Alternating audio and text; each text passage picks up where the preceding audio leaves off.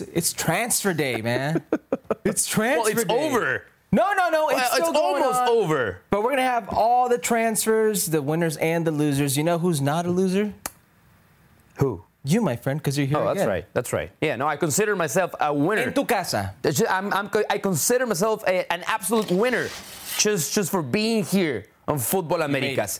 Especially because we will talk about Tata Martino and the things he had. For the first time, I think we saw the real Tata Martino. Would the real Tata Martino please stand up? You know that and he transparency everybody was asking for with Tata Martino? It's finally here. Yeah, we finally have it. And we'll also have a one-on-one conversation with Gianluca Busio. That's ahead on the show. But let's get started because, yes, the transfer window is shutting down. It's almost closed. And we have to name winners and losers because we have a lot of... We discussed this the other day on Futbol Americas who had to make a move, who had to make a change. So we're finally going to have the time to do that right here on Futbol Americas. But let's start on a positive note. Shall we? Sure. Okay, let's go with our first winner, and it is Sergiño Dest, who made the move to AC Milan. That's on a loan agreement with Barcelona.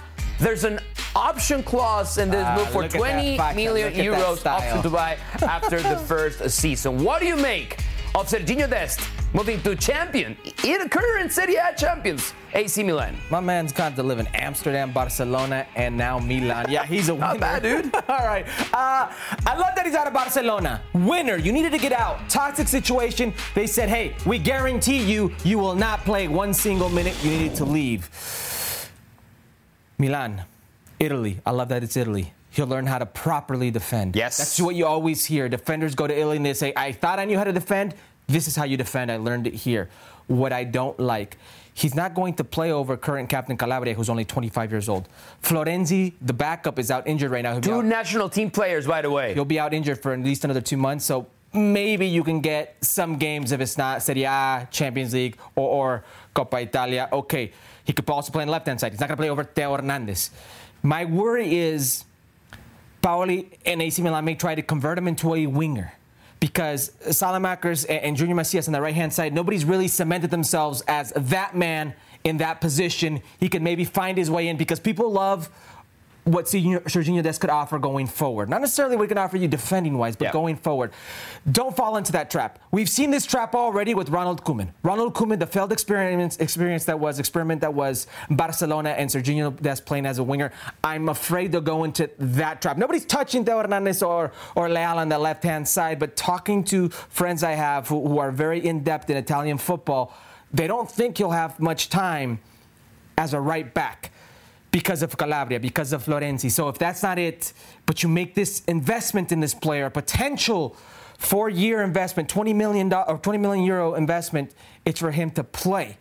Will it be at winger? I don't like that. So here's the problem.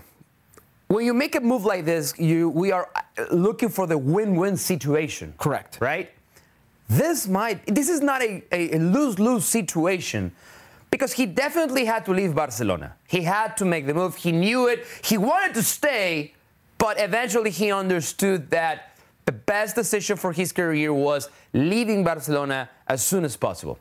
Now, when you make a move like this, and you as a former player, when you make a move like this, you want to play. Correct. You don't want to go to a place where you don't know that you're going to play. Now, Champions League for Milan, Coppa Italia, Serie A, he's going to have his chances. But the biggest question mark, and I believe we're going to have this question mark for every single move that we break down following Sergiño Dest is, how is this helping his case for the World Cup? Because he's going to be a start, right? I suppose he's going to be a starter for the U.S. men's national team, but you want a player that actually sees not only minutes, but good minutes with his club. Is he going to have that at AC Milan? Feeling Greg Berhalter and many national team pundits and also fans, it doesn't matter if Sergiño Dest plays 0 minutes. He will be a starter come the World Cup time because of how weak that outside back pool. He's also the first choice right back and the second choice left back. That's how important Sergiño Dest is to Greg Berhalter, so he's going to get play with Greg Berhalter, but you want him being in some sort of rhythm. You want him being sharp. You want him being mentally fit during the World Cup. Yeah, and that's going to be on Sergiño Dest to convince Stefano Pioli that he can actually see those very, very good minutes. That was our first winner. Let's talk about our second winner. The Pepe train has left the Augsburg station and has arrived in Groningen in the Netherlands. Also on a loan deal, played 15 Bundesliga games and 0 goals for Ricardo Pepi. What do you make of this move to the Dutch league? Eredivisie. Well, a few things I love. I love that he got out of Augsburg. By no means was it a Serginho Dest toxic situation. It was just a situation that didn't pan out. It was a move that he tried to the Bundesliga, very good level, and he wasn't ready for it. He's not the first, nor will he be the last that's made a bet on himself and it didn't pan out. Now, I love that it's the Eredivisie because it's an attacking league that loves to give youngsters opportunities. Well, the Bundesliga is also known as an attacking league. Hold on. It's a tactical league, difference. But Eredivisie is it's an attacking league that gives opportunities to young players. The one thing that I most loved about about Ricardo Pepi as a forward at this young age was mentally how confident he was, how sure of himself he was on the field.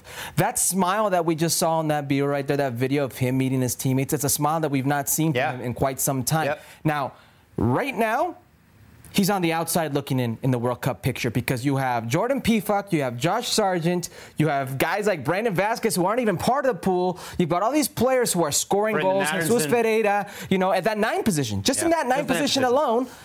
So he needed to do something. He's betting on himself here. You bet on yourself at Augsburg. It didn't go your way. You don't stop trying. You do everything in your power to get to that World Cup because I firmly believe right now he's on the outside looking in. So this is a good move for him. So here's why I believe this move makes absolute sense. You have to see the big picture in terms of his career, right? Because there's one way to see it, and it is, what are his chances to make the World Cup roster? It's one thing, and you would say, yes, this might help. But in terms of his entire career, he had to leave Augsburg because, as you said it, when he was playing for FC Dallas and the U.S. men's national team, he just wouldn't miss. He scored. Once he moved to Augsburg, he couldn't score that. He couldn't score at all. So as a striker, as a number 9, once you start losing that confidence, it's tough to get it back unless a drastic move comes your way. And this was the drastic move that he needed to make. So the chances are that, I don't know if he's going to have time enough to make the World Cup roster, but he had to make this move. 100%. All right. This was a must. And you could say what you want about his career, but it's still the World Cup, and that's what he was gunning for. That's 2 winners. Let's go with one more, and that's John Brooks, the U.S. men's national team defender. After a long career in the Bundesliga, signing on a free transfer with Benfica. It was Rui Costa, man, what a legend. What do you make of John Brooks' move to Benfica, and what are his chances of getting good playing time? First off, stolen at the 11th hour. That's right. From Mallorca, Benfica coming through and swooping up. Sorry, Stu Holden. What do I make of this? Great move for him. He's going to be a Champions League player once again. Now, you know what John Brooks causes amongst U.S. men's national team fans.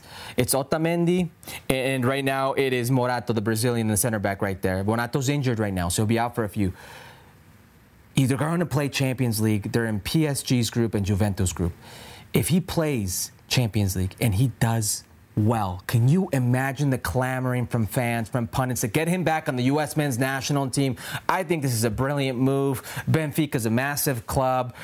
He's in a situation where he'll step in and play good football, back in the eye of the hurricane, which was what you want, because we talk about the World Cup, and I know what you're saying about your career, and I completely agree your career is important, but the timing of this World Cup makes it so everything's on the back burner but the World Cup. You almost bet on, I'll worry about my career later because this is the World Cup, and that's the pinnacle for any athlete in football. It's the pinnacle for any soccer player. So he's doing what he can to position himself to get on the U.S. men's national team, and I think it's a brilliant move. So we can make some comparisons with Serginho Dest's career, Ricardo Pepi's career. They're still young players. That's not the case for John Brooks in terms of getting good minutes leading up to the World Cup. And yes, looking from the outside, I was just very concerned with how polarizing John Brooks was recently in terms of his national team status. Now, he has the experience. He has played at a higher level, at the highest level, not only because of what he did in the Bundesliga, but also at the European level. Or to go in the World Cup. So he's going back to that, but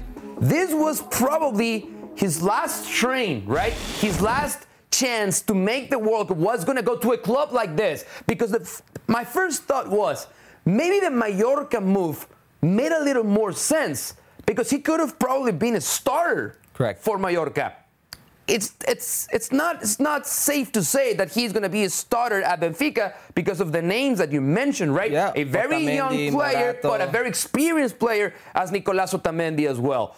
So that's how I see this move being different. For John Brooks, is the now. There's no big picture for John Brooks as opposed to Ricardo Pepi and Serginho Dest. Yeah, and if we've learned anything from John Brooks, he's never just gone away quietly amongst this U.S. men's national team, if you will, exile, if we want to call it that. It's always been something from John Brooks to remind people that he's still here. So this is a brilliant move, and it could very well pay off. All right, so good luck to them all. Now we go. Those were the winners. Yeah, but we also have to name losers of the transfer deadline. And we start with Keylor Navas. He's staying at PSG. He hasn't played yet, and it's clear that Gigio Donnarumma is the starter for the team's new manager, Christophe Galtier. He was close to maybe reaching Napoli. Jorge Mendes, his agent, actually wanted a package deal of Cristiano Ronaldo and Keylor Navas. That did not happen. Now, I know you have the theory in terms of goalkeepers that they don't need to be as active as other players in terms of not all goalkeepers are created equal. Well, and this is a very, very good goalkeeper. So what do you think? How do you think this is going to impact Keylor Navas? Keylor Navas is the most disrespected player of our generation. It's not even. Let's not exaggerate. It's not an exaggeration. Let's tone it down a little bit. Because let me just start up from PSG, if you will. Led them to a Champions League final where he was the best player in the knockout rounds. Okay, best player with Kylian Mbappe, best player with Neymar on the team. It was Keylor Navas. Got them there, and they said, "Hey, thanks for nothing. Hey, Donnarumma, come in." And then he still beat him out in that position when Pochettino was there. And now, at all cost, he has to leave, and they're forcing him out. And Napoli seemed to be the place he was going to go. And in the 11th hour, everything falls apart. And now, a man who was brilliant in World Cup qualifying, who led Costa Rica to another World Cup, is on the outside looking in, heading into potentially his last World Cup. And now he's backing up Donnarumma, who, by the way, did not have a great season last year. Wow. If you go back before that, best goalkeeper three-peat, 3 Champions Leagues in a row for Real Madrid. And what happens? Thanks a lot, Thibaut Courtois coming in. I don't know of a footballer who's more disrespected in our generation than Keylor Navas. It makes no sense to me. And this one hurts. This one really hurts. Keylor Navas is one of the best goalkeepers in the world.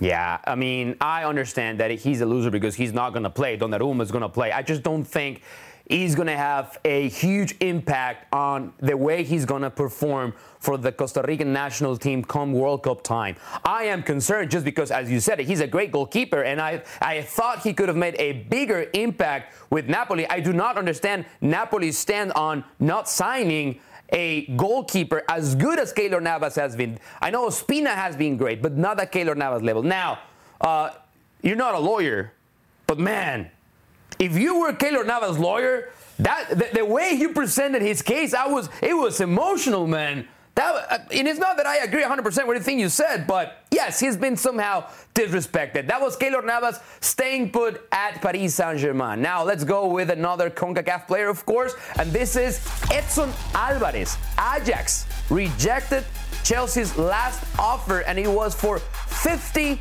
million euros. So Tlanepantlas Beckenbauer is staying in the Eredivisie. He's from Tlanepantlas. Yeah, I understand. I got the reference. Maybe not everyone understands the reference. What do you make of this? What do I make of this? That's a lot of money that Chelsea offered, $50 million, just to put things into perspective. City City paid 58 for Erling Haaland. That's correct. Yeah. $8 more million for Erling Haaland. You see what's going on It's there. hard to say no to 50 mil for Edson Alvarez. It is, and this isn't so much on Ajax. I know people want to dump it on. I know Edson's must be furious because it was his opportunity to go to a team like Chelsea, which you always say, clase triple A. It's like one of those teams that it's one of the world's best teams, okay? There's no going about it. You pick a top 10 team, they're going to be there. Ajax is a very good setup, very good team, but the idea with Ajax is always on to the bigger, on to the next, right? Well, Ajax has already let go in this transfer window, and I'll read the names off. Lisandro Martinez, we don't have that much time. Haller, Tagliafico. You're right, because there's 10 other names on that. There's 10 other names on that list. So I could understand maybe them be reluctant on leaving a player so important like Edson, letting him go in the 11th hour, and it gives them no time for them to bring in somebody of equal caliber in their eyes. So I understand. But if you're Edson Alvarez, you're 25 years old, and you're seeing probably the opportunity of a lifetime go by. Yeah, I'm okay with Edson staying at Ajax. Honestly, the way things unfolded, you said yesterday on Ahora o Nunca, if N'Golo Kanté leaves Chelsea, right, that opens the window for Edson Alvarez. That made sense, but that did not happen. So Chelsea, and especially Thomas Tuchel, who's sort of a stubborn manager. Sorta. That's his, and and they also still have Kovacevic though. So I don't think it was a great move for Edson Alvarez right now. He's going to play the World Cup. He's one of Mexico's most important players. Correct. If he has a very good World Cup, there's a chance that he's going to have another shot at another great club, maybe for even more money. So the fact that he was all pretty much rushed, I thought it's better for Edson to stay. And Ajax is not a bad situation for him. It's not a bad situation. He's made at home there, but you could understand the player's frustration. Yeah, okay, well, but, I mean, you speak as a former player. I speak as someone who's trying to advise another player. $58 million. We'll stay at Chelsea. Lost that one. Just like Christian Pulisic is.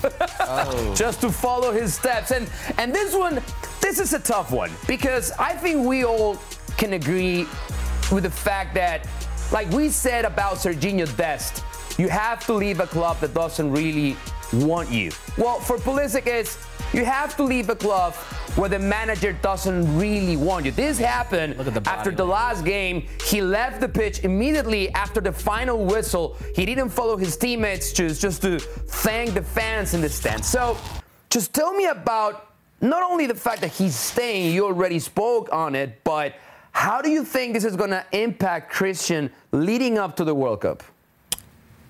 Well, since the reports, because there have been many reports, indicate that Chelsea wasn't even willing to listen to offers. They weren't even willing to entertain offers. That's just insane to me. It's a player you spent over $70 million in a transfer to bring in, who in the last few years under Thomas Tuchel has proven that either he doesn't rate or trust Christian Pulisic enough to play him the deserved amount of minutes, at least in Christian Pulisic's eyes. And when he does play, he's playing as a right wing back. He's playing in a defensive role. Say what you will about tactically, Tuchel, whatever. The case remains that he can't look Christian Pulisic in the eye and say, I've given you an opportunity. I've given you a fair shake, because that's not really been the case. You may say, hey, I need you to help me out here in a pinch in this position, but I could understand Christian Pulisic for wanting to leave. Christian Pulisic is one of, if not the most important players in the U.S. men's national team for his country, the face of U.S. soccer. That's right. He feels he should be playing. He feels he should be at least given the opportunity to stay fit within a field and mentally heading into a World Cup, which I know we keep saying World Cup. We keep saying World Cup, World Cup, World Cup. People are going to get tired of it. But that's all these players think about. That's all you're thinking about right now. 80 days from a World Cup. If you're a player with the possibility to play, it's in the back of your mind. No matter how close or how far you are from it, it's in the back of your mind. Christian Pulisic, what he wants to do is be happy. He's proven that when he's happy, his play reflects it. Now, this shutting the door on Christian Pulisic, and now we're recording right now 5:50. Okay, there may be some news before we know it. Who knows? But as of right now, he's in a situation where it's not going to change. Especially when Lukaku left, Timo Werner left, and we all thought, okay, this is Pulisic's chance. Chelsea signed Raheem Sterling. Okay, kind of a similar player, right? Kind of a similar role on the field, but there's still a window. And Chelsea signed Pierre-Emerick Aubameyang from Barcelona not last minute, but on Thursday before the deadline. that move actually is when I thought it's going to be hard for Christian to play. And when you see now, and I understand what you say about people are going to get tired of us always bringing up the World Cup, but that's just the way it is with this World Cup's timing, right? Playing in the middle of November and in the middle of club season. He's not going to get to Qatar in the best form and the best shape. That's just a fact. A lot of things have to change at Chelsea for Christian Pulisic to have that opportunity. Either Thomas Tuchel leaves the club and another manager comes, which it is a possibility with the way Chelsea's playing now. But if not, it's hard to imagine a different scenario, Herc. I'm more worried about a player mentally than I am physically when he's not playing. Let's talk about a player who's in great form right now. Let's run it back. And do you call it Mr. Futbol Americas? Every time that I'm on the show, we talk Brendan Aronson. Now credited with this assist. It was a good game. Everton leads with a tying score, and Brendan Aronson with the assist. This is usually how I got my assist. I would get assists. Like, make a run and kick it. Somebody who's very good with the ball, who can shoot from distance. Oh, look, I got an assist. But Brendan Aronson, now 1 goal, 1 assist. If you ask him, he should have 2 goals, 1 assist. That Wolverhampton own goal still on his mind. And this is Sam Vines with his first goal in the Belgian Liga. Listen, Sam Vines, 23 years old, right? He's played every single minute of the Juniper Pro League, okay? 1 goal, 1 assist. Anthony Robinson's the only left back of real weight on the U.S. men's national team. There could be a chance for Sam Vines. First goal this season with Royal Antwerp. And you can watch Jordan Pickford. This is a very good game. Charlie Davies. Oh, my God. Alfonso Davies. Man, you went way back. I went way back. Union Berlin hosting Bayern Munich. What a match. Saturday, 9:30 a.m. Eastern. Very early here in LA. 6:30 a.m. Pacific on ESPN+. Enjoy all your favorite sports like never before at BetMGM. Sign up using code FIRSTTAKE and receive up to $1,500 back in bonus bets if you don't win your first bet. When you register with BetMGM, you'll get instant access to a variety of parlay selection features, live betting options, and the best daily promotions in the business. And with BetMGM at your fingertips, every play and every game matter more than ever. BetMGM and GameSense remind you to gamble responsibly. See BetMGM.com for terms. This U.S. promotional offer not available in D.C., Mississippi, North Carolina, New York, Nevada, Ontario, or Puerto Rico. Gambling problem? Call 1-800-GAMBLER in the U.S. Call 877-8-HOPE-NY or text HOPE-NY 467-369 for New York. Call 1-800-NEXT-STEP in Arizona. For Massachusetts, 1-800-327-5050. For Iowa, 1-800-BETS-OFF. For Puerto Rico, 1-800-981-0023. For West Virginia, visit 1-800-GAMBLER.net. First bet offer for new customers only. Subject to eligibility requirements. Rewards are non-withdrawable bonus bets that expire in 7 days. In partnership with Kansas Crossing Casino and Hotel. With everyone fighting for attention, how can your business stand out and connect with customers? Easy. Get Constant Contact. Constant Contact's award-winning marketing platform has helped millions of small businesses stand out, stay top of mind, and see big results. Fast. Constant Contact makes it easy to promote your business with powerful tools like email and SMS marketing, social media posting, and even events management. With Constant Contact, you'll reach new audiences, grow your customer list, and communicate more effectively to sell more, raise more, and fast-track growth. Don't know much about marketing? No sweat. Constant Contact's writing assistance tools and automation features help you say the right thing at the right time, every time. Plus, you can send with confidence, knowing your emails are actually reaching your customers thanks to Constant Contact's best-in-class 97% deliverability rate. Tackle any challenge with Constant Contact's expert live customer support. Plus, everything's backed by their 30-day money-back guarantee. So get going and start growing your business today with a free trial at ConstantContact.com. Just go to ConstantContact.com right now. Constant Contact, helping the small stand tall. ConstantContact.com. Árbitro Silva y ¡vámonos! ¿Quién se mueve? Alexis Vega por izquierda, por el centro el Piojo. Se dio para Charlie. Después Gallardo que se mete al área. Estoy harto de Alexis Vega. Movimiento del Piojo Alvarado, el Piojo. Mete este gran centro. Que tú vengas con experimentos del Piojo Alvarado de centro delantero. Mira, palo, contra remate, gol. Atraigo contra los que nos venden humo.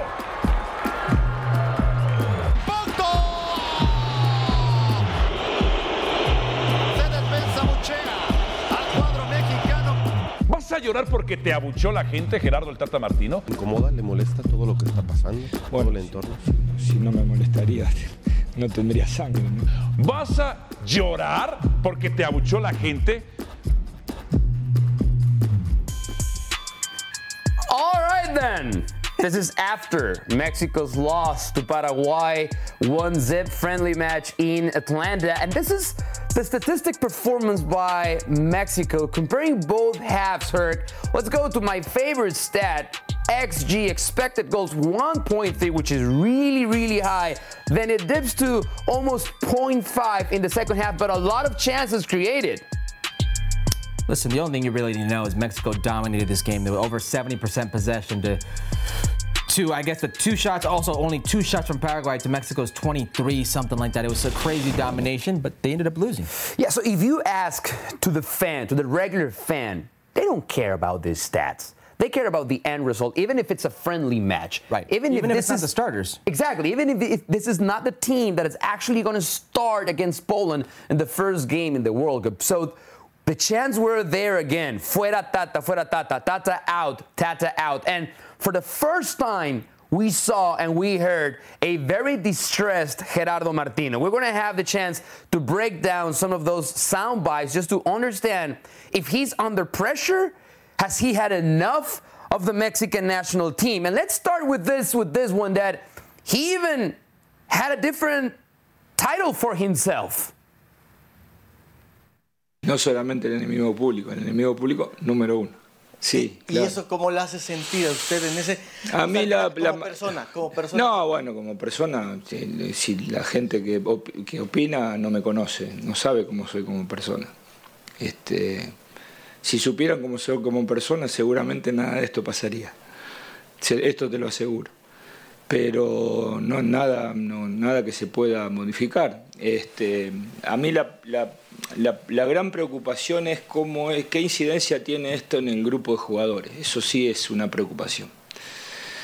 Porque si bien el equipo sostuvo un buen nivel a lo largo de los 90 minutos, ya la fluidez del juego desde después del gol de Paraguay no fue la misma. Y en eso tiene incidencia todo como se está viviendo, porque los jugadores cada vez que salen a jugar le hacen una nota, tienen que defender al entrenador. Juegan el partido, tienen que defender al entrenador. Y no está bueno que los jugadores jueguen. Ya de por sí tienen la presión de ser jugadores de selección.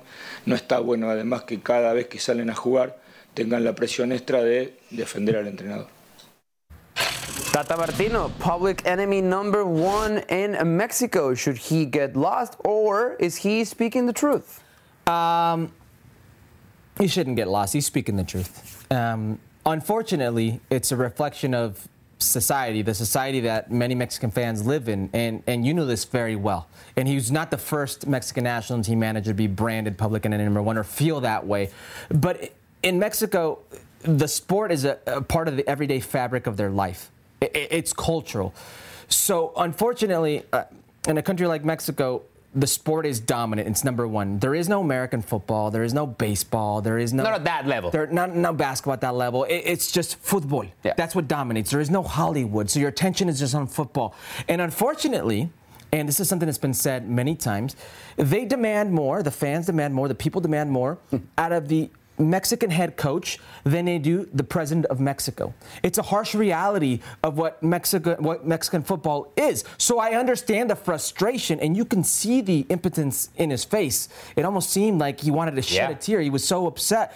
But it is what it is. But I repeat, he's not the first coach that has felt this way, and he certainly won't be the last. The only reason why I feel he should get lost is there's a reason why he's, quote-unquote, public enemy number 1.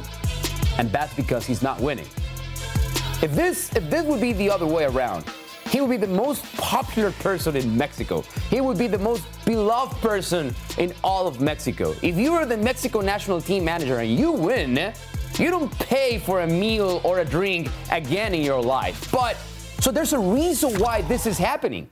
That's the 7th game in a row in which Mexico cannot beat a team from South America.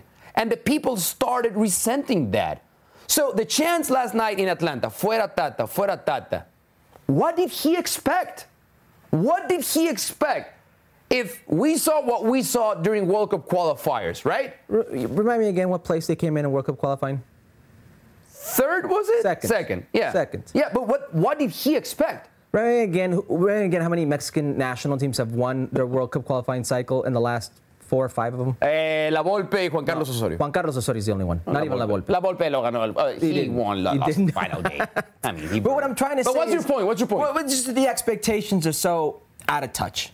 You know, and I understand. Do you feel the Mexican fans have higher expectations than they should? Than the reality of what the actual talent level is? Yes, absolutely they do. So you're saying this is not a talented team? How many Mexican players play in Classic AAA in Europe? Not many, not much, but is that an excuse? Well, we just spoke about a player who was chased by Chelsea. Chelsea was offering 50 million, right?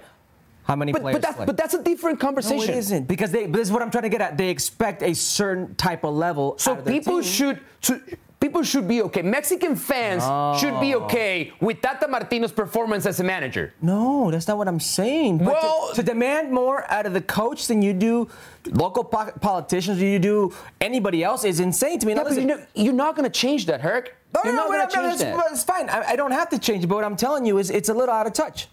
All right, we have another soundbite from Tata Martino because, again, this was a first. That the fact that Tata Martino was giving us so much material during his press conference. Now, let's hear him talking about the environment around the Mexican national team.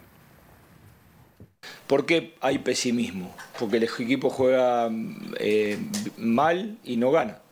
Bueno, cuando nosotros jugábamos bien pero ganábamos había pesimismo. Hoy jugamos bien o muy bien como el primer tiempo y perdimos y hay pesimismo. O sea, es muy difícil parar esta bola que se ha generado, que yo sinceramente, esto lo dije en el verano pasado, no veía de ninguna manera que vaya a parar.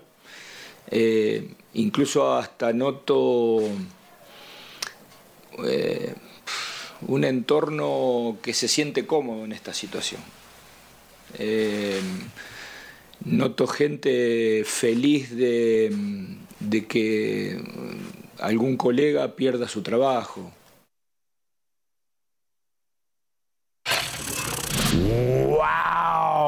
Wow, Gerardo Martino, which by the way, confirms that players, managers, executives do watch shows, do read the paper, do listen to pundits. Just confirms it. I'm just saying.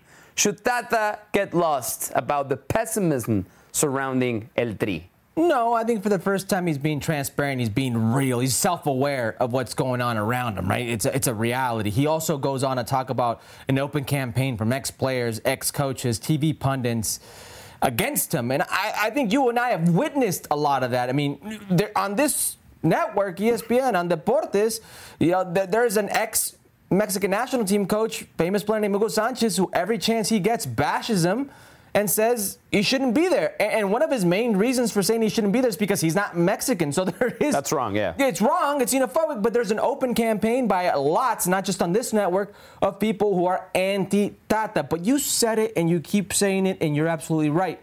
If he was winning, if things were going well, there wouldn't be this pessimistic, toxic culture around the team. But he's not winning, and they aren't going well. And I will agree with Tata. It was a total domination by Mexico against Paraguay. Fine. Era el clásico. Means nothing. Era el clásico. Jugamos como nunca, perdimos como siempre. We played like we've never, but we lost like we've always. No, it means nothing. Paraguay is not going to go to the World Cup, and most of the players for Paraguay on Wednesday night play in the Mexican national team. So it was not a real. Huh? Playing Liga MX. What did I say? Mexican national. Sorry, yeah. Liga MX. My bad. So it means nothing. Now, I want to ask you a question. Oh, okay. I want to ask you a question. Why should I be optimistic? Because Tata is saying that he doesn't like this environment, right? So he wants the opposite. And the opposite is being optimistic. Right. Why should I feel optimistic about this Mexican national team when team's best players, Raúl Jiménez, not in great form. No. Tecatito Corona, he's out. Yeah. Sadly, he's out. Héctor Herrera, not in great shape. Maybe best player, maybe. Guillermo Ochoa, again. So Why should I be optimistic to contradict Tata Martino? Well, because you got young, up-and-coming talent coming out of nowhere in the final months for the Mexican national team. And we're going to get into a few of them, but you can go into Luis Chavez, you can go into Santi Jimenez, you can go into Henry Martin, who's come out of nowhere. Memo Ochoa has still played at an optimum level. And Mexico, if I'm not mistaken, has still qualified to the second round, the next round of the World Cup, past the group phase, in 7 of its last World Cups. The only team to do that is Brazil. So there is a slight sliver of hope. It hinges on that Poland game. But I agree with you. Would you bet on it? Probably not. No, of course not. And I was just finished this topic by saying this. I appreciate Tata Martino speaking the truth. Yeah. I appreciate that because for the first 3 years that he was in charge, we kept saying, he says nothing, press conferences mean nothing. And now that he's actually telling the truth, I appreciate that. But let's just focus on the main topic, which is there's a reason for this, and it is that the team is not playing great. Now, there's another controversial topic that we actually discussed on Futbol Americas last week, and it has to do with Alejandro Zendejas and the fact that he was not part of this team. And this is what Tata Martino had to say on Alejandro Zendejas' situation. He had to sign a document, and he didn't want to sign it. There's no federation problem nor a coach problem. He's the man, or his doubt is whether or not he's going to go to a World Cup. And in that case, I do not want a player who thinks that way. It's almost an extortion. But the reality is that a document had to be signed, and a federation transfer, and the footballer first said that he was going to sign it, and then he did not sign it. That's what they told me. He said he did not talk to Alejandro Zendejas directly, right? And when we talked about this matter last week, there were still some doubts in the air. I think now it's very clear to what kind of document that Martino is referring to. So when they asked him the question, they were referring to the letter of intent document that was reported by various outlets in Mexico. And he quickly went and spoke about the one-time switch document. So confusion there, but the one-time switch document is what we are talking about. And he called it extortion-like with Zendejas. Who's extorting who here? Because if you're telling me they put a document in front of a player, you must sign this if you want to play with us. This is what you have to do, and it conditions you playing with us for the rest of your tenure as a professional player on any national team. And if you don't, you can't play with us. That almost seems to me like extortion-like behavior. So, but and rules? Thank you, and rules, producer. But no, but by the federation, like, hey, you won't play with us. Yes. So that's the condition right there. That's what extortion-like. So Zendejas saying, hold on a second. Let me do my due diligence. I don't want to feel pressured into signing a document that forces me to play this switch federation for the rest of my career. Do you blame career. Zendejas for that? Of course not. He's doing his due diligence. So when they talk about extortion, like, who's extorting who? That's my question here, because Tata can say whatever he wants. The reality is he's doing hearsay. They told me. They are the federation. Okay? The federation, who right now is in its own can of worms because FIFA's opened up an investigation over the Zendejas case because he's already played a few friendlies with the Mexican national team. So I have a hard time believing that this is extortion by Zendejas' people or Zendejas himself. I agree with you. And it's like Eminem once said, you only get one shot at switching federations. And the only way you can actually go back is if you're not called up for 5 years. That's the only way you can actually go back. So I completely understand Alejandro Zendejas. And I know for a fact that the federation put pressure first on his representatives and then directly to the player to sign that one-time switch. He did ask the question, am I going to go with the World Cup? And he didn't get the answer that he was expecting. So I understand why. He asked the question like, "What are your plans with me?" Which would have given. He didn't hear what he wanted to hear from the federation. And if you're going to make a move like this, so decisive, you need to make a decision for yourself and your career. You need to have your options open, right? So that's why I don't blame him. The worst thing is, here you go. Sign it so you can play in this friendly.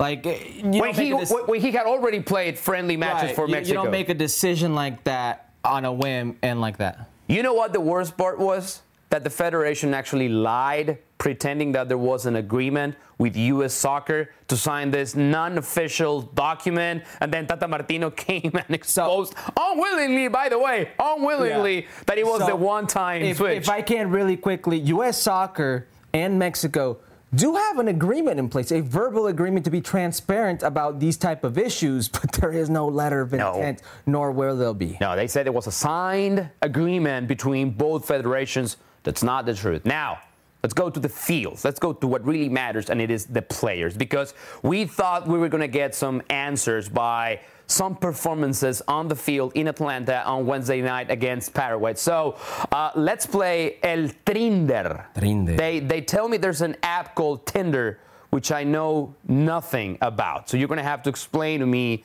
the way this works. You know how this works, man. Not because you have the app or you've done the app, because we've done their segment. You're right. So let's start with Roberto El Piojo Alvarado, who, by the way, started against Paraguay as a false 9, right? So we're going to ask these questions for these following players. Did he earn a call for 2 matches in September? That's a fecha FIFA, right? Yeah. So did Roberto Alvarado earn his spot in that list? So these players are, in our minds, bubble players. Yes. Did they get another opportunity?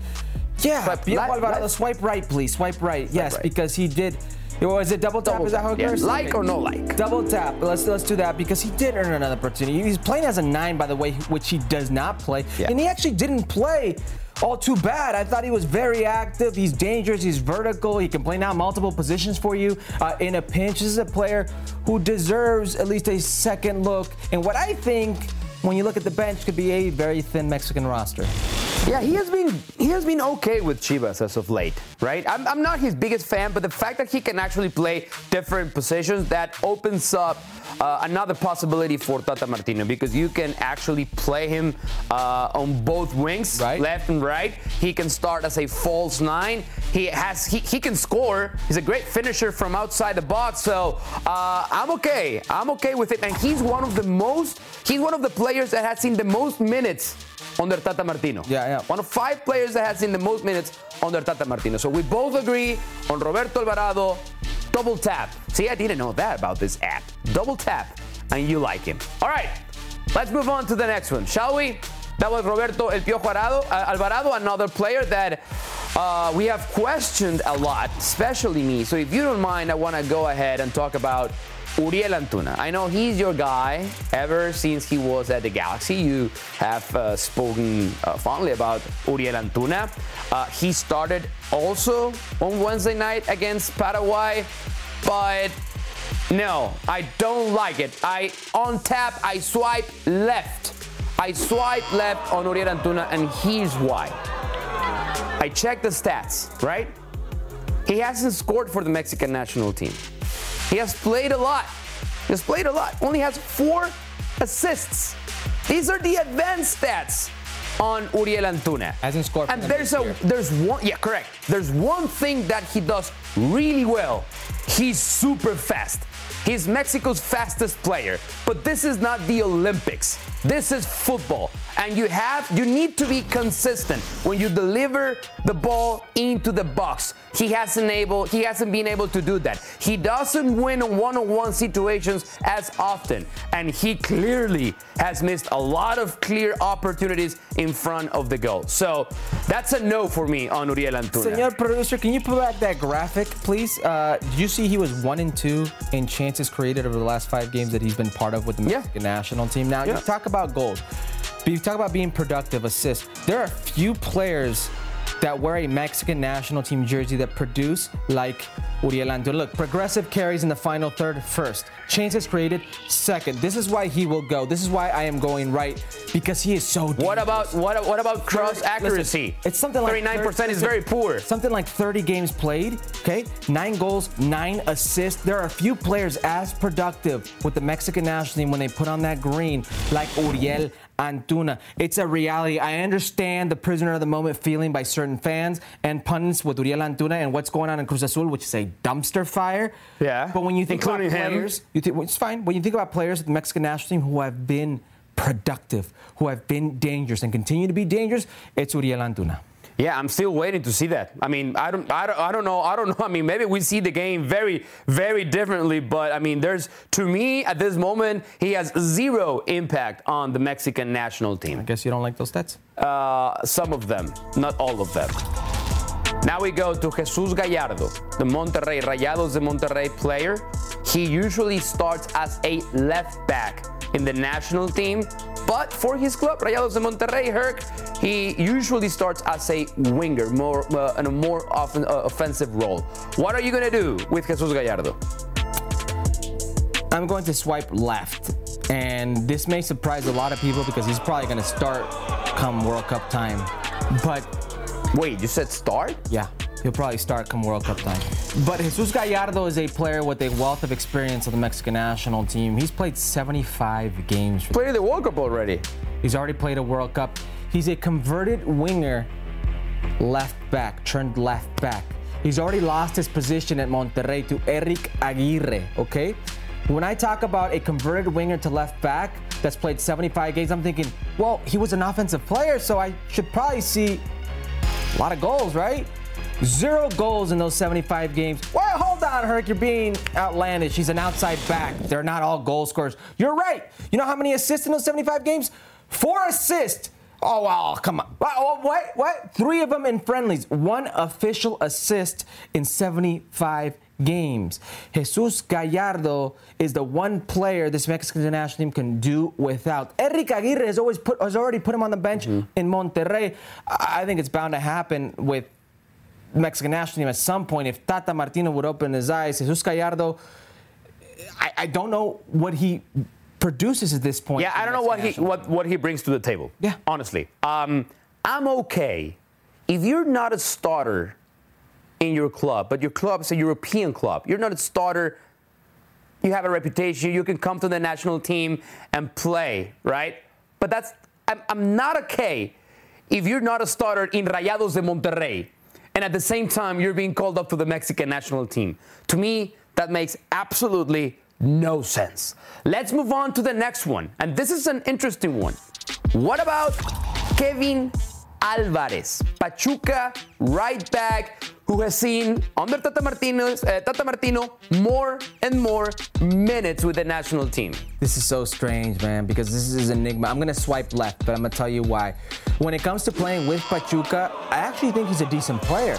But when given an opportunity with the Mexican national team, he's not brought that same flavor, if you will. And my worry for Kevin Alvarez is Jorge Sanchez is going to be the factor. He's going to start. He's going to start. He's at Ajax already. I think he's increased his stock where that's his position to lose.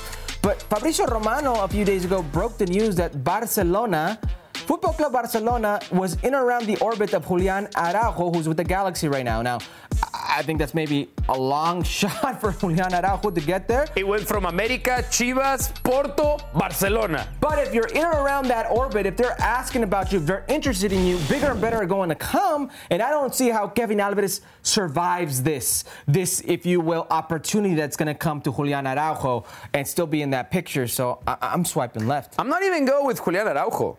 You know who, to me, is the second best right back in Mexican soccer right now? Don't say Chaka. No. Emilio Lara. No. El pelón Emilio Lara from Club America. I'm not being prisoner of the moment. Of course not. I'm not being prisoner of the moment. He has been fantastic. Excuse me, ever since he moved from center back to right back. How many games did you say he's played? 6 games he started as a right back for Club America, and he's been one of the best in Liga MX so far. He found his place. He can defend. He can attack. His accuracy in terms of crosses way higher than Kevin Alvarez, no doubt. Take Emilio, who, by the way, saw minutes on Wednesday night, El Pelón Lara, with the Mexican national team. Otro, because that's not the Pelón's not. No, pick another one. All right, one more. El Trinder on Futbol Americas. Luis Romo. Now, this was not a question a year and a half ago. A year ago, this was not a question. Maybe he was even going to be a starter. Now we're wondering if he's going to make the list for September. 2 matches in California, the last time El Tata Martino will have the chance to see his full squad before the World Cup. Luis Romo, what do you do with him? My, how times have changed. I am swiping left. To fall from grace here is insane. About a year and a half ago, he was the best player in Liga MX. He was the MVP. No. That is not. I didn't say it right there. That was. Will we see him in September? Yes. Okay, right. You're right, producer. I said September, didn't I? No. Producer's right. That's on me. I don't think he'll make the finals, but September. Can we tap again? This is gonna be his last stand. Let me tell you why. For the reasons I've already mentioned about him being the MVP about a year and a half ago, when you spoke about players leaving to Europe, he was on the tip of everybody's tongue. He had to be the guy to go to Europe.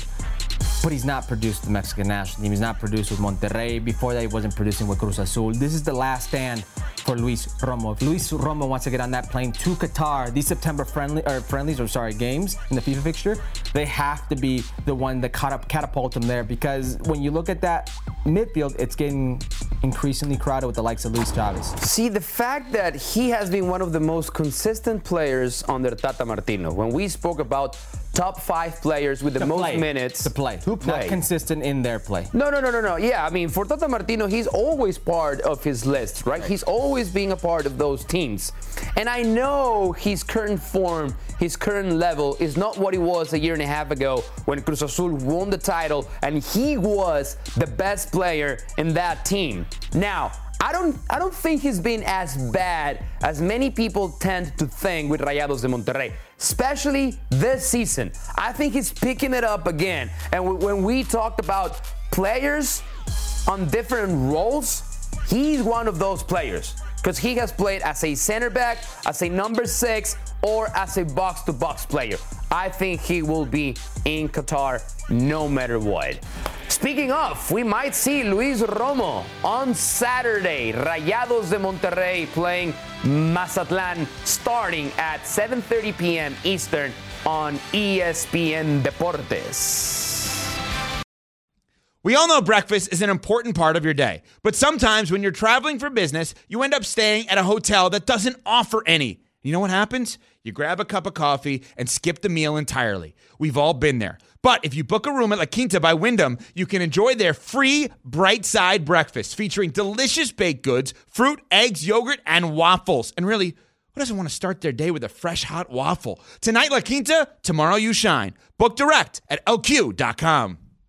This podcast is proud to be supported by Jets Pizza, the #1 pick in Detroit-style pizza. Why? It's simple. Jets is better. With the thickest, crispiest, cheesiest Detroit-style pizza in the country, there's no competition. Right now, get $5 off any 8-corner pizza with code 8SAVE. That's the number 8, S-A-V-E. Go to jetspizza.com to learn more and find a location near you. Again, try Jet's signature 8-corner pizza and get $5 off with code 8SAVE. That's the number 8, S-A-V-E. Jet's Pizza. Better because it has to be. Major League Soccer action, the good, the bad, and the ugly. Let's start with the good. Orlando City coming back from a 2-score deficit. Even Mauricio Pereira missing from the spot and beating your Seattle Sounders 3-2, Herc. That's now 4 wins in a row for Orlando City. Definitely thinking playoffs at this time. 3rd straight win after the 89th minute for Orlando. Ridiculous comeback. They did it against the Sounders. Oh, no. And they already have the Open Cup final next week on their side. Someone thinking doblete for Orlando City. But let's focus for a moment on Seattle Sounders, Herc. Can they come back from this? That they're 10 in the West right now. It's not looking good. And that's now the 3rd time in a row when they had a lead during the game and they just couldn't get the 3 points. Yeah, I wouldn't bet on it. The Seattle Sounders had a brutal 3-game road swing where they picked up 1 point out of 9. The worst part was that they were in positions where they were leading and they let these points slip away.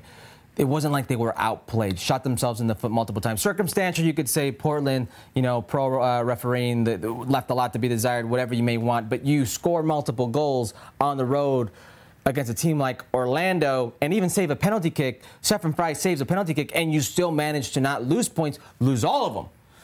And it's been it's been something reoccurring for the Seattle Sounders. At first, I would say it was injuries.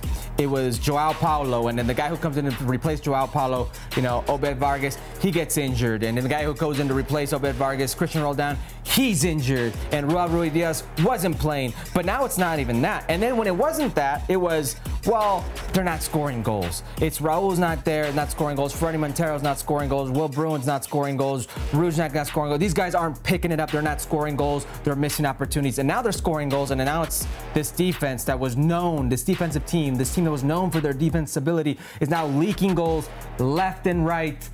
It does not look good, but I will tell you what, they are mathematically still in it and have 4 of the next 6 games at home. It ain't over yet. No, I mean, there's a chance, but that chance seems to be pretty slim at this point. It was tough playing at the Galaxy, at Portland, and then at Orlando, just getting 1 point out of those 3 games after leading in all of them. Let's go to the bad. The bad or the ridiculous. This clip came viral. Chicharito with theatrics, with a flop after engaging in some kind of confrontation with 3 Toronto players, including Michael Bradley. Yeah, Richie Larea. I see a nipple. What happened? Did they pinch him? Twister there. CONCACAF violence. That's what it was. What? Canada and the U.S. against Mexico right there. Man. Hey, whoa! Hey, capiche. I can read lips. Yeah, no, that wasn't nice. That wasn't nice. The flop was really. I was gonna say the flop was bad. The game was actually really good. And here it is, Douglas Costa. Don't say he has done nothing in Major League Soccer. This is a great goal. You know what? Something the producer said today in the rundown. I mean, he said the stars came out. It felt like a playoff game, and he was right. Yeah. All the big players for both teams managed to show up. It was both ends. Every single transition looked like a dangerous opportunity for Toronto, for the LA Galaxy. It was end to end. It was exciting stuff. It felt like a playoff atmosphere. Bernadeschi again taking a penalty kick. My man has a $12 million a year man in Insigne outside. He's taking the penalty kicks. And then once you thought it was over, look at this. Ricky Puig! Ricky Puig! Ricky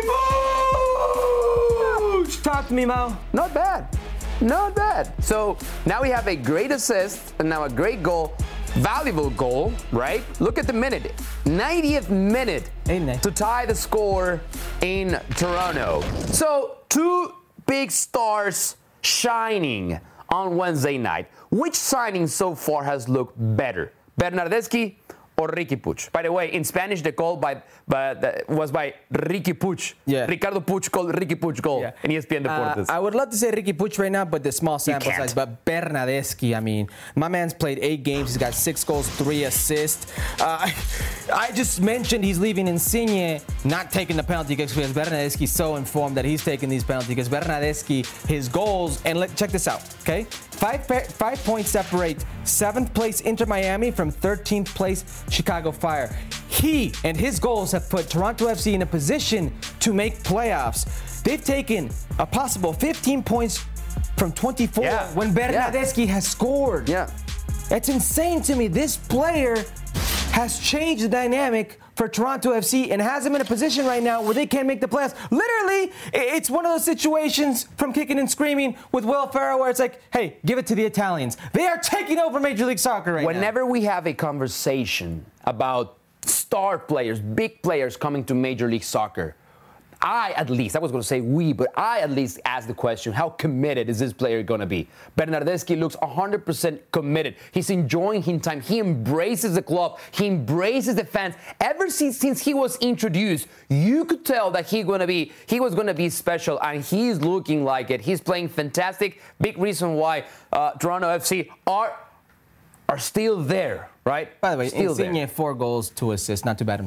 Not too bad. And Ricky Puig, we'll see. Ricky Puig. The ugly. You know what's looking ugly? LAFC. What's going on? Extended losing streak to 3 games, and now they lost to Houston Dynamo, one of the worst teams in Major League Soccer. Gareth Bale again starting from the bench. Chiellini in the starting lineups, as well as Carlos Vela. But Herc, What's going on with LAFC? Yeah, Hector Herrera, a late scratch right before this game, so he did not play. It's the third game in a row that they've lost, right? But if you go back to even before that, the DC United game that they won at home, they didn't particularly convince. They didn't play very well against a 10-man DC United squad. They've only scored 4 goals. They've got 8 goals against. You're starting to see some holes in this structure, in the lineup. Steve Cherundolo tried changing it up. Palacios out. Gareth Bale out. It was Hollingshead in. Opoko back there. But the same thing happened. It's an LAFC team that all of a sudden, the best team offensively, can't find the back of the net. And in this game, you saw chance after chance from LAFC, and they couldn't put the ball in the back of the net. Gareth Bale himself had about 2 or 3 where he should have finished, and they did not. So the same question that has haunted LAFC throughout its existence in Major League Soccer is creeping up again. Will they choke? And let's start with the Supporters' Shield. Because 2 weeks ago, they had a 10-point lead on Philadelphia Union. And now, Philadelphia Union are leading the charge for the Supporters' Shield. Do you think that's going to slip away from LAFC? Oh, I think it's already begun. Yeah. In this league, it's not how you start. It's how you finish. And a hot team heading into the playoffs is a very dangerous team. LAFC has positioned himself well to host a playoff game. There's no two ways about it. They may let the Supporters' Shield slip away to the Philadelphia Union because Austin dropped points last night in Portland. That was a huge one for them. I think this is Phillies to lose if I'm a betting man here. The way Gazdag, Carranza, all these players are playing, Ale Bedoya with Jim Curtin, it just makes sense. It's theirs to lose. But they're in a position right now to host a playoff game. You need to win in front of your fans. This playoff game. The very first game of their existence in playoffs was a play-in against Real Salt Lake. A Real Salt Lake who had no business being there, and Real Salt Lake ousted them at Banc of California. They can't allow this to happen again. They're starting to slip. That grip is starting to lessen. It's starting not to be as tight as it was on that. I don't even want to say Supporters' Shield. I'm talking about home field advantage throughout. We wonder about chemistry with LAFC, and it's looking like at least during these 3 games that Steve Cherundolo has a lot of work to do, that chemistry starts working for the team that we all thought were the clear candidates to win the Supporters' Shield. LAFC's next game is against Real Salt Lake. So in case you missed it, and speaking of, this was just amazing. Kick childhood cancer night in Salt Lake City. The moment that the team scored, the fans that brought teddy bears to the stands started throwing them in the direction of the field, which was beautiful. Just great sight. Sergio Cordova with his 8th goal of the season, 4th and last 5. I mean, Salt Lake ended up winning this game 3-0. Good game for them against a Minnesota United team that didn't see this one coming. But this little initiative right here is a beautiful picture. Throw the peluches, throw the little stuffed animals there. They had fun with it. It's for a good cause. But all of a sudden, Real Salt Lake out of nowhere. Yeah. Pablo Mastroeni and his men, watch out. Yeah. So that was great to see. Great job by Real Salt Lake and the fans, all for an amazing cause. And Major League Soccer action continues on ESPN Plus, right here on ESPN Plus. This is a good game. Nashville hosting Austin FC on Saturday, 8:30 p.m. Eastern, right here on ESPN Plus. Futbol America's road to Qatar continue, now exploring Gianluca Vuzio. We'll talk about his chances to make the roster, but just the fact that he has been playing in Europe, in Venezia, how has he adapted to that? Sam Borden with a great conversation with Gianluca Vuzio.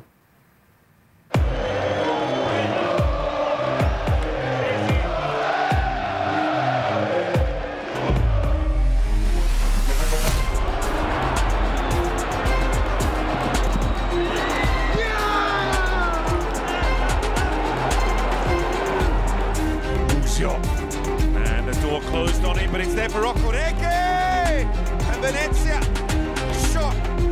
There is Gianluca Vuzio, preparing to make his debut for the United States. Oh, Vuzio! Sebastian is saved! Experience is there, and Vuzio a chance! Vuzio rolling in front, there you go! my end goal really was to make a World Cup qualifying team, and so that I knew the Gold Cup was a big step. So I was kind of just excited to go out there, and obviously after Gold Cup was the next qualifying. So you're kind of playing to win the tournament, but you're also playing for a spot on the qualifying team. So for me, it was kind of like, yeah, this is the men's national team, but this is also another step for me to make it where I want to be. You went from Kansas City to Italy. How would you describe the day when you found out that it was official and you were going to Serie A?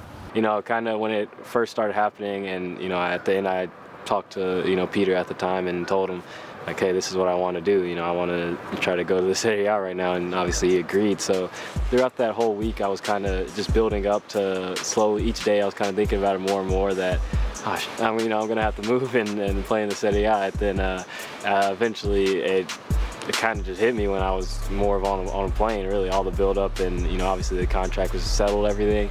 But, you know, when I'm on the plane with my family going to sign, that's when I was like, oh, you know, I'm actually doing this for real. You know, there's no going back. Now, on the day that you said goodbye to Kansas City, there was some issue with your car and a prank and Johnny Russell. Can you kind of walk me through that story? Yeah, I think, the video shows a lot. But, so obviously I got back from Gold Cup, and, you know, I had to come in and get my stuff from the facility and, you know, say my goodbyes. And they were leaving to play, I think, Seattle away. So it was really quick turnaround. So, yeah, I came in, and, you know, I'm not going to say it was my fault, but I definitely started it. I sent Johnny a video of me walking past his car and just giving it a little kick, you know, friendly kick. And then, I go inside, and, you know, we say goodbyes and everything. And then I get a video from Daniel, and, you know, it's Johnny. It's Johnny recorded, or Johnny's like, oh, goodbye, Boost and stuff. And he walks on the car, and I think you know what happens next. And then I see the video, and the next thing, Daniel comes running in like, oh, come here, you gotta look at your car. And I mean, I wasn't too mad. It was like, I'm leaving the car here, we'll fix it tomorrow. And he gave me his pretty nice car to drive for the last couple of days I was there. So I was happy with how it turned out, really. Worked out okay. Now, was that a specific thing with him, or are you like a prankster in general? Like, do you enjoy that kind of part of, you know, being a teammate? I wouldn't say I'm a prankster, but with him, he definitely pulled it out of me, I would say. I wouldn't say I'm a full-on prankster. I don't pull many pranks, but I definitely like to joke around with my teammates a lot, especially the ones in KC. I was around them for, you know, 5 or 6 years, so we were pretty much, you know, brothers. So them, it was pretty easy to make jokes with, but Johnny, I would say, was the only one where I'd try to pull pranks on him, because he was the main one who was doing it to us. So everybody tried to pull pranks on him. So now you're playing in Venice, you know, one of the most beautiful cities in the world. What's it like to live in a city that, for most Americans, they know it only as, like, you know, a tourist place or a place they've, you know, seen in movies? It's pretty cool. I think, like I said, I live outside of Venice, so I'm like a 10-minute drive away. But just having that city, you know, 10 minutes away from me when I'm bored or something, or have an off day, it's not, you know, I have to, you know, it's not America, like, or Kansas isn't as beautiful as Venice, I would say. But yeah, I can just drive into the city and, you know, just spend my day there and sit around and, you know, have a lunch in the middle of the city, and it's beautiful. So it's definitely different for me that I get to see that, and I'm lucky enough to have that on my free time. I had read when you guys go to home games, you take a boat to the stadium. Is that true? Yes, very true. Every home game. We live outside the city. A lot of us don't live in Venice. We live in Mestre, and it's a small city, and there's like a kind of this boat place where all the kind of boats take, kind of like a taxi area, but, you know, all the boats dock there and take off and go wherever you tell them to. So the team sets up a bigger boat, and, you know, we all meet there at a certain time, all the players, just like you're riding for a team bus. You know, you wait there, and instead of a bus, it's a boat. So you get there, and it just you drive to the stadium. It's kind of on a smaller island right outside of Venice. When you first heard that this is how you go to games, I mean, what did you think? Like, obviously that's a very different experience than sort of getting on the bus and going to Orlando Stadium. Yeah, I think now I'm used to it because it's normal. But at the start, I didn't know it was true. You know, I was kind of like, we really take a boat? Like, I've heard people say it, but I thought maybe you just take a small boat to the bus or something. But no, you take the boat, you know, to the stadium. So it was weird, but honestly, it wasn't that different than a bus. It's just like, you know, obviously you look out and you're on the water, but it wasn't that different. You know, it's a nice boat. You have a nice area, and you get there within 10 minutes. So it's nothing different, really. In your opinion, what's the strongest part of your game? I think my calmness, really. I think I play kind of very cool. I like the ball a lot on my feet, so it's when you can give it to me, and I'll keep the game going and keep the game flowing, and that's what I like to do on any team I play on, is try to just connect the game, from the back line to the front line, really. When you look at this group, it's a group of young players, it's a group of guys that can play lots of different positions. How do you see yourself fitting in best on this roster? Where do you think you can help this team the most? I think I'm a midfielder all in out. I've played there my whole life, so obviously we have key players in the midfield, Tyler, Weston, and Eunice. That's probably our strongest part of the team also. And then I think we have a lot of good midfielders, so it's a tough position to get into. But we're all here to support each other and push each other and compete in training, and that's how the best teams in the world, in the country, everybody is. That's what they do, is they push each other, and they have backups who are pushing for starting spots. So for me, I think it's just me being there and ready for the time. And if they're playing well, I'm there supporting them. And if they're injured, if they're tired, I'm there to try to step in for them. So it's all healthy, and it's a good group we have. So I'm just waiting for my chance. During the 2021-2022 season, among Americans with 20 years or younger in Europe's top 5 leagues, Busio had the third most starts, only behind Musa and Scally. Busio played the most minutes out of all of them, though. Only Scally created more chances than Busio among such players last season. Campeones Cup on ESPN2. Both champs, MLS champs, New York City, hosting Bicampeones Atlas, September 14th. We're going to be there. 7:30 p.m. Eastern on ESPN2. And of course, Futbol Americas will be there. A lot of people are asking about the Portland Timber news that came out today with Merritt Paulson and everything surrounding that, and Jeff Carlisle's groundbreaking reporting. We're going to have Jeff Carlisle here on Monday. Yep. Do not go anywhere. We have not forgotten. Jeff Carlisle will be here on Monday. We're going to get to the bottom of this, and this is barely just beginning. We'll discuss that that's in depth, and of course the U.S. Open Cup final preview. Futbol Americas is going to be there as well. Man, my flight's booked. I will see you there. Busy time for Futbol Americas. Orlando, do not flip me off. Shout out to our friend Seb Salazar, whatever he is. He just takes vacation every single day. I mean, what a life. That little guy. Who's his agent? I want his agent. This was Futbol Americas. We'll see you next time. My agent's on the clock.